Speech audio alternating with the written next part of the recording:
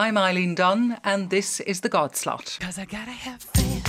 I gotta have faith. Because I gotta have faith. I gotta have faith. This week, Pope Francis not only announced his first group of cardinals-elect, the only European among them being Archbishop Nichols of Westminster. He also removed 4 cardinals from the Vatican Bank Commission after investigation, including former Secretary of State Cardinal Bertone. And Vatican officials are set to face tough questions on the handling of sexual abuse by clergy when they attend a UN committee in Geneva. On January the 25th next, in Canterbury Cathedral, Mother Church of the 85 million member worldwide Anglican Communion, worshippers will hear for the first time the voices of 16 girls between the ages of 12 and 16 at an historic evensong service. Choir membership at Canterbury Cathedral had hitherto been an all-male preserve. Some weeks ago, former President Mary McAleese made headlines when she said, "I don't like my church's attitude to gay people." Members of the Catholic Church are not the only ones grappling with the issue of homosexuality and same-sex marriage. And this week, Britain's leading body for Christian therapists instructed members to stop trying to turn gay patients straight using so-called conversion therapy. The Association of Christian Counsellors said the practice should be stopped in the interests of public safety, but the move has prompted a furious response from its proponents. We're joined now from London by investigative journalist Patrick Strudwick, who describes himself as a happy out gay man who went undercover to experience this type of therapy for himself. Patrick, you're welcome to the God Slot. Can you explain to our listeners what conversion therapy is? Yes, I mean it is a form of talking therapy. So there's no pain used, which used to be administered by those seeking to cure gay people in the past. Instead, counsellors or therapists sit for many sessions with a gay person who is unhappy about being gay and seeks to convert them to heterosexuality through therapy and prayer. OK, and you say that they used prayer, so are you a person of faith or would you describe yourself as an atheist? My father's family were Catholic and my mother's were Protestant, and I am now an atheist. OK, so now tell us what happened. Well, I met both a psychiatrist who worked in Northern Ireland and a psychotherapist who worked near London at a conference for conversion therapy. And I asked them both individually and separately to treat me for my homosexuality.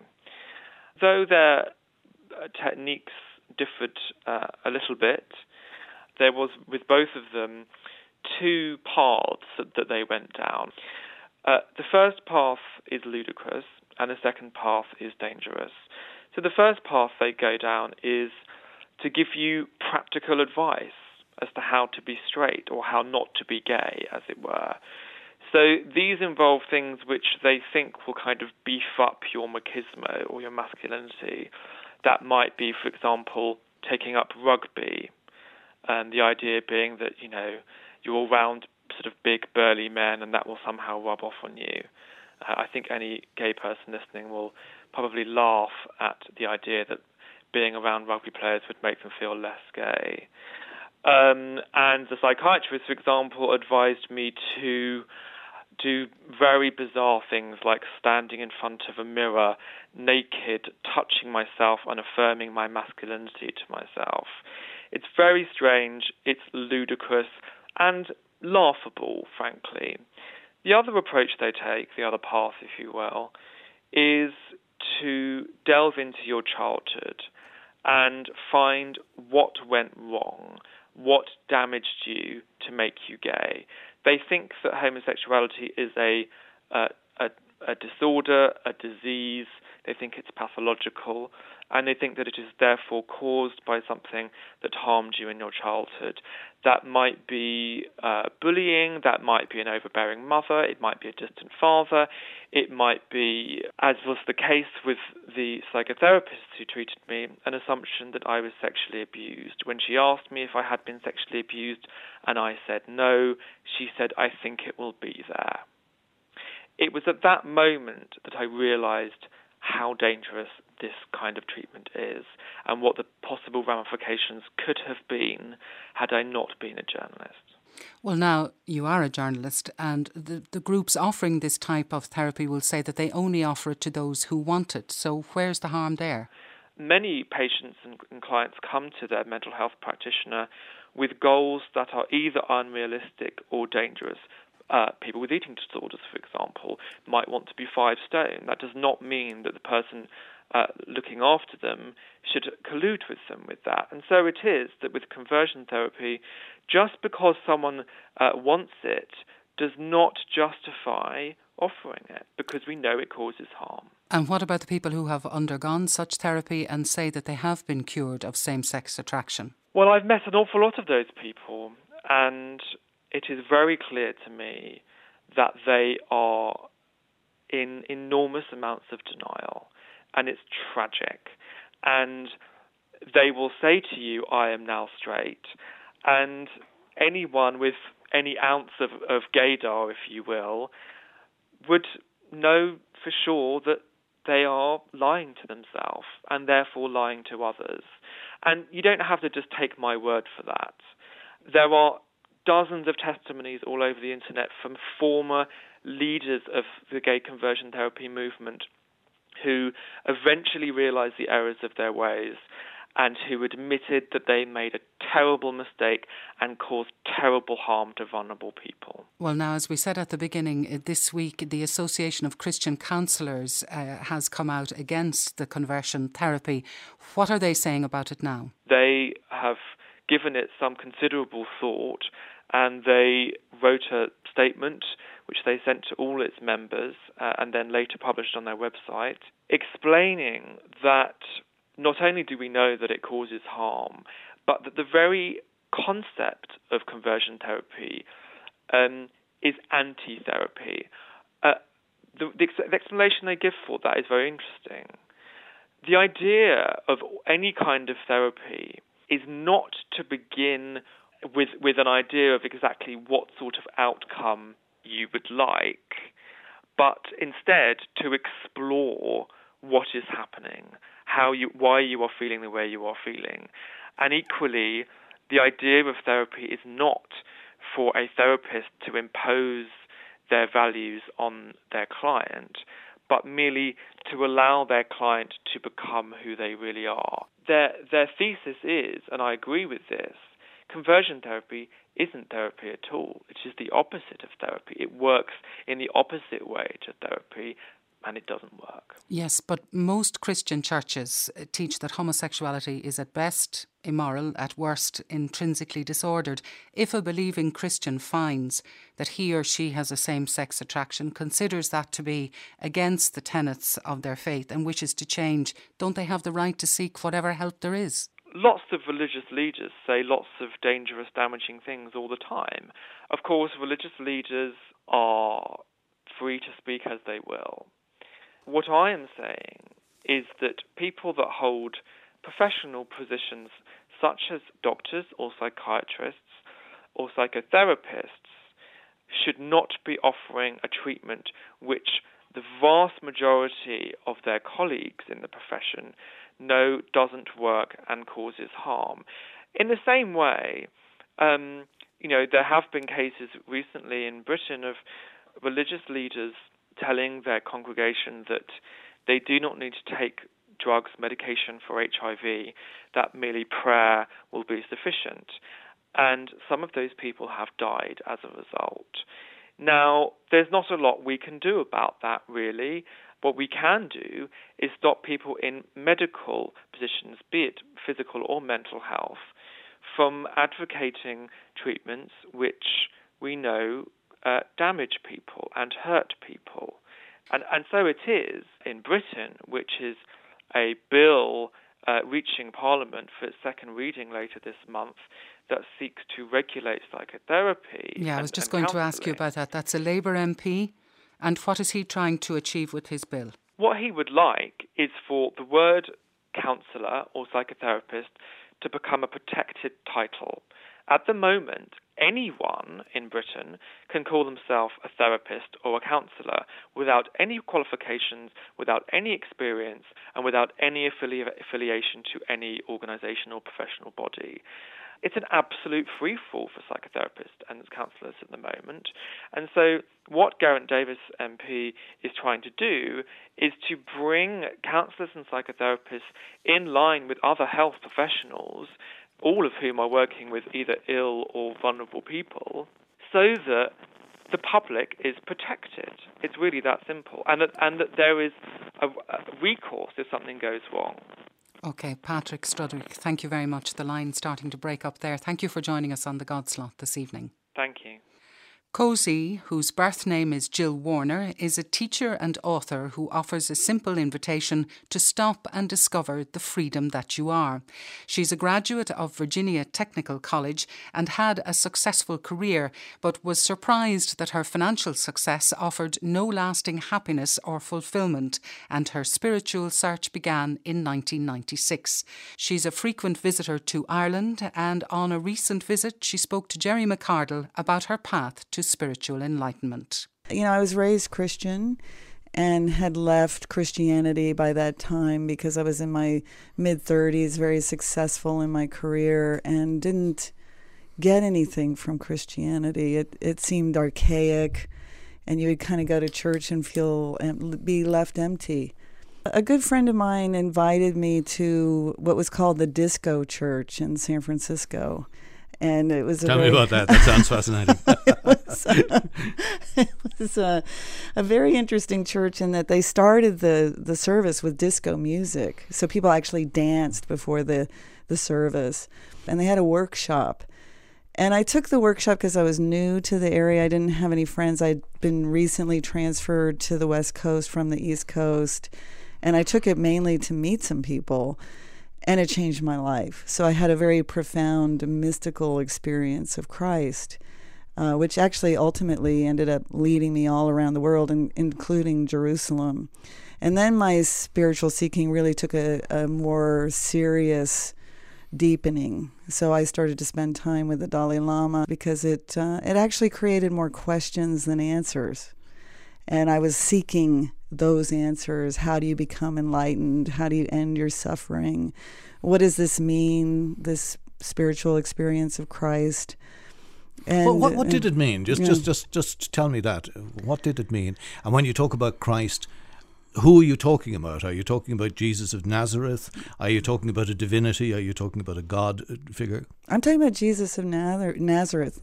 And I was in a deep meditation, and he appeared and asked me to go to Jerusalem. And that's really what led me to go to the Holy Lands. And when I say mystical experience of Christ, what it meant was what I was hearing in these visions and what I was seeing and what I was feeling was actually the truth of my own being.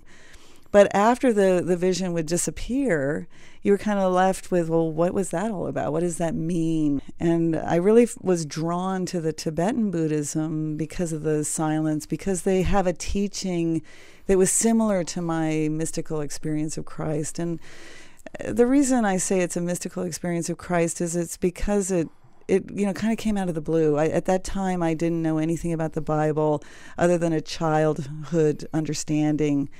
And that took me to this deeper place of asking questions about why did this happen? What does it mean?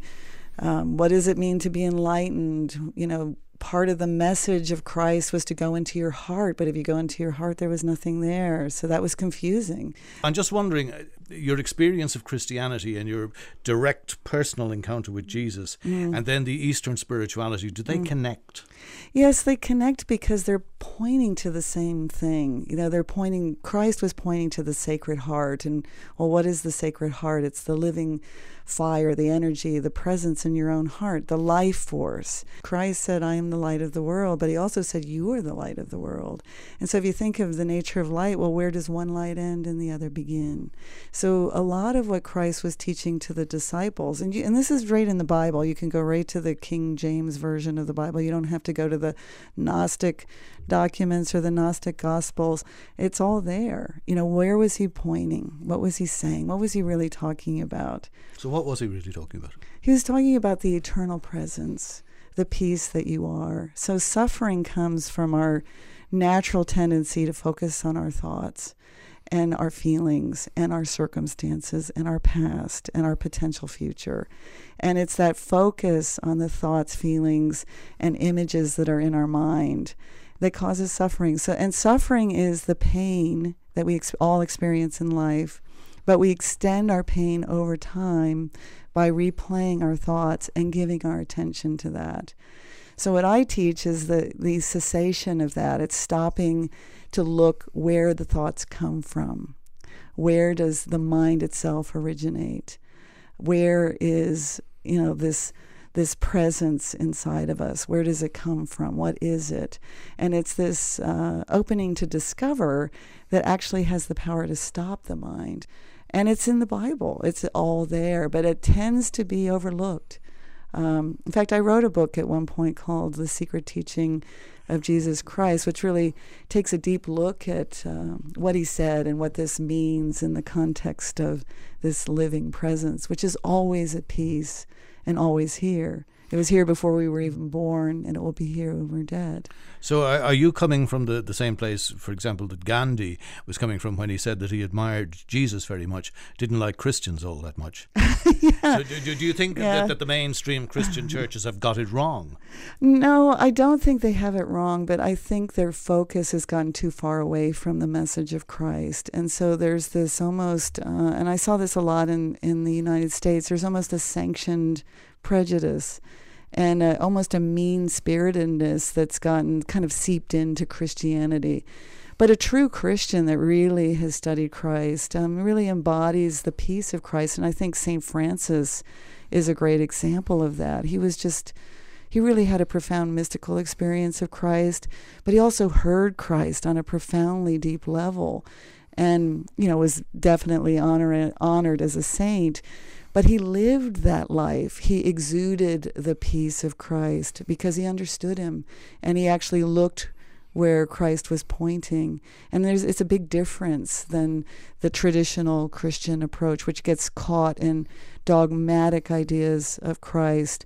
And it's the dogma and the rules and the structure that leaves you away from the simplicity and love that Christ is, or it can lead you away from it. So I'm not really against Christianity, but I am against, I guess, what I would call dogmatic Christianity. Now, you are the author of quite a few books.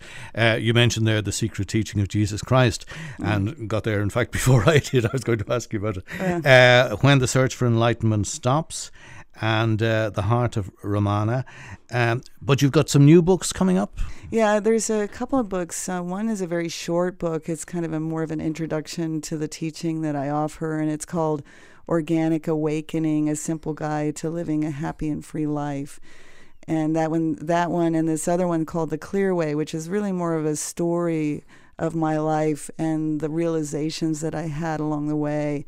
And that's called The Clear Way. And they're probably going to be out. Our original goal was this fall, but it could very well be that they're not out. They're not released fully until next spring.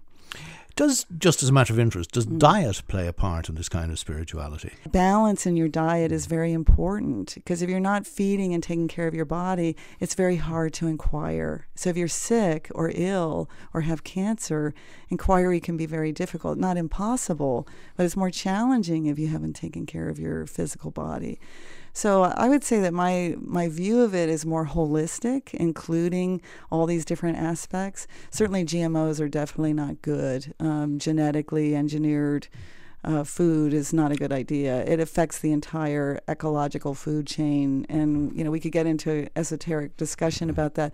But in terms of the human body, we all know that there's basic needs that the body has, and so bringing that into balance certainly supports your spiritual growth. So it would be the old maxim, really, of the healthy mind and the healthy body. Yes, Okay. yes. Kosi talking to Jerry McCardle. She'll be running retreats in Ireland later this year, and for further information about her books and her schedule, log on to her website www.kosi.co. That's KOSI, so www.kosi.co. A gathering of parish pastoral councils from the deaneries of Finglas, Fingal North and Maynooth will take place in the Lucan Spa Hotel tomorrow week, that's January the 25th. To tell us a little about this, we're joined by Communications Officer Pat Quinn and by Angela Caulfield of River Valley Parish in Swords. What is a parish pastoral council? The parish team usually consists of the priest, a parish sister, possibly a deacon, and now, of course, pastoral workers. And the parish nominates a group of people to work with the parish team for the good of the parish, to identify the needs, to see what we can do, to encourage and enable the parishioners to get a plan going, and to support them generally in that work. That we can all, I suppose, experience the gospel values in our daily lives, to know that God is there with us, encouraging us, and that together we can work better in this area. Now, as with many other things, since Pope Francis has been elected, there's a renewed emphasis on involvement in the church and everyone's involvement. Does this apply to the Pastoral Council, or is this something that has been going on for a long time, Pat? I suppose when you look back years ago, people were led by priests. And the funny thing is, there are people in pastoral councils who have never been involved in parish work, which is a good thing to have, because most people say, there's a clique going on in the parish and the same few. But what I've noticed, there are people coming in, which is fantastic. And we support the other groups that are within the parish, and they really, really appreciate that. And Angela, are you there as a support for priests as well? Maybe say priests who are changing from one parish to the next of a new priest? Yes, that is a big issue, Eileen, because the parish is there, the people are there, but the priests will come. And unfortunately now we don't have enough priests for each parish to have their own priest. And when a new priest comes in, it is our duty and responsibility really to settle them into the community, to get to know the various groups that are active in the community, because there are so many groups in all parish pastoral councils hidden, working away, and somebody coming in needs to be introduced and to get to know and become familiar with what's going on. Most of the people on the pastoral council are volunteers, and that's one of the reasons why we have this gathering coming up that's so important, because we all come with our gifts and our skills, and we do what we can, bring our knowledge and experience, but we need a common ground, a shared experience where we all understand what we're supposed to do as the parish pastoral council, and then individually we need training in the areas where we need a bit of help. So I think it's a wonderful opportunity, and I'd really encourage all our pastoral council members to come along and enjoy the day. OK, so Pat, it's not about the day-to-day running of a parish, it's about more than that. To tell us what these workshops will involve on Saturday. The first workshop is basically about pastoral councils and the prayer in it. The second workshop is to do, we have a guy coming along from a community development organisation who talk about pastoral councils in community. So people, we're expecting in around about 300 people. So people have a choice to go to either workshop, and when they get back to their own meetings, they will be able to relate what they heard and what they can do in the coming months, in the coming years in their pastoral councils. And I was just going to say too, with a pastoral council, when you have a new person coming into a parish, our people, they're totally lost. They're not sure what's going on, particularly from a church point of view. And this is where a pastoral council can be very, very helpful, because you know yourself when you come into an estate and you know nobody. And that's where we come in and encourage people. We'd often give out mass times leaflets on what's happening in the parish, the various groups that they can join. You know, so we're not telling them to join, but the opportunity is there from this leaflet that we will give out. So where's the primary focus, Angela? Is it liturgy and prayer? These are part of the focus, but like Pope Francis says now to us, we're to walk the journey, we're to help to build up the church, and by that he's not talking about the physical structure, he's talking about the people of God and about professing Jesus, because we do all these things anyway, but when we have Jesus as our guide, we have another dimension in the work we do. There are many people in this country so generous with volunteering their time. But being related in some way to a group structure in a parish like this, with a particular mission, with support and guidance, there's a wonderful personal joy and calm that comes to people. And I would just love people to experience that in their own lives. Angela Caulfield and Pat Quinn, thank you both very much. That gathering taking place in the Spa Hotel in Lucan tomorrow week, January the 25th. On Sunday morning, RTE1 Television and RTE Radio 1 Extra will mark the start of the Week of Prayer for Christian Unity with a shared ceremony in which the Reverend Kieran Young Wimberley leads a multi-denominational group of musicians in a service based on Celtic psalms, her own settings of biblical psalms to traditional Irish tunes. And during this special week, Archbishop Charles Brown, the Papal Nuncio, will preach at St Anne's Cathedral in Belfast and St Patrick's Church of Ireland Cathedral in Armagh. Our phone number is 01 208 2039. Our email address is godslot@rte.ie and the postal address is the Godslot, RTE Radio 1, Dublin 4. We'll be back at the same time next Friday evening. Good Shin, Good Shiv Slán. 'Cause I gotta have faith.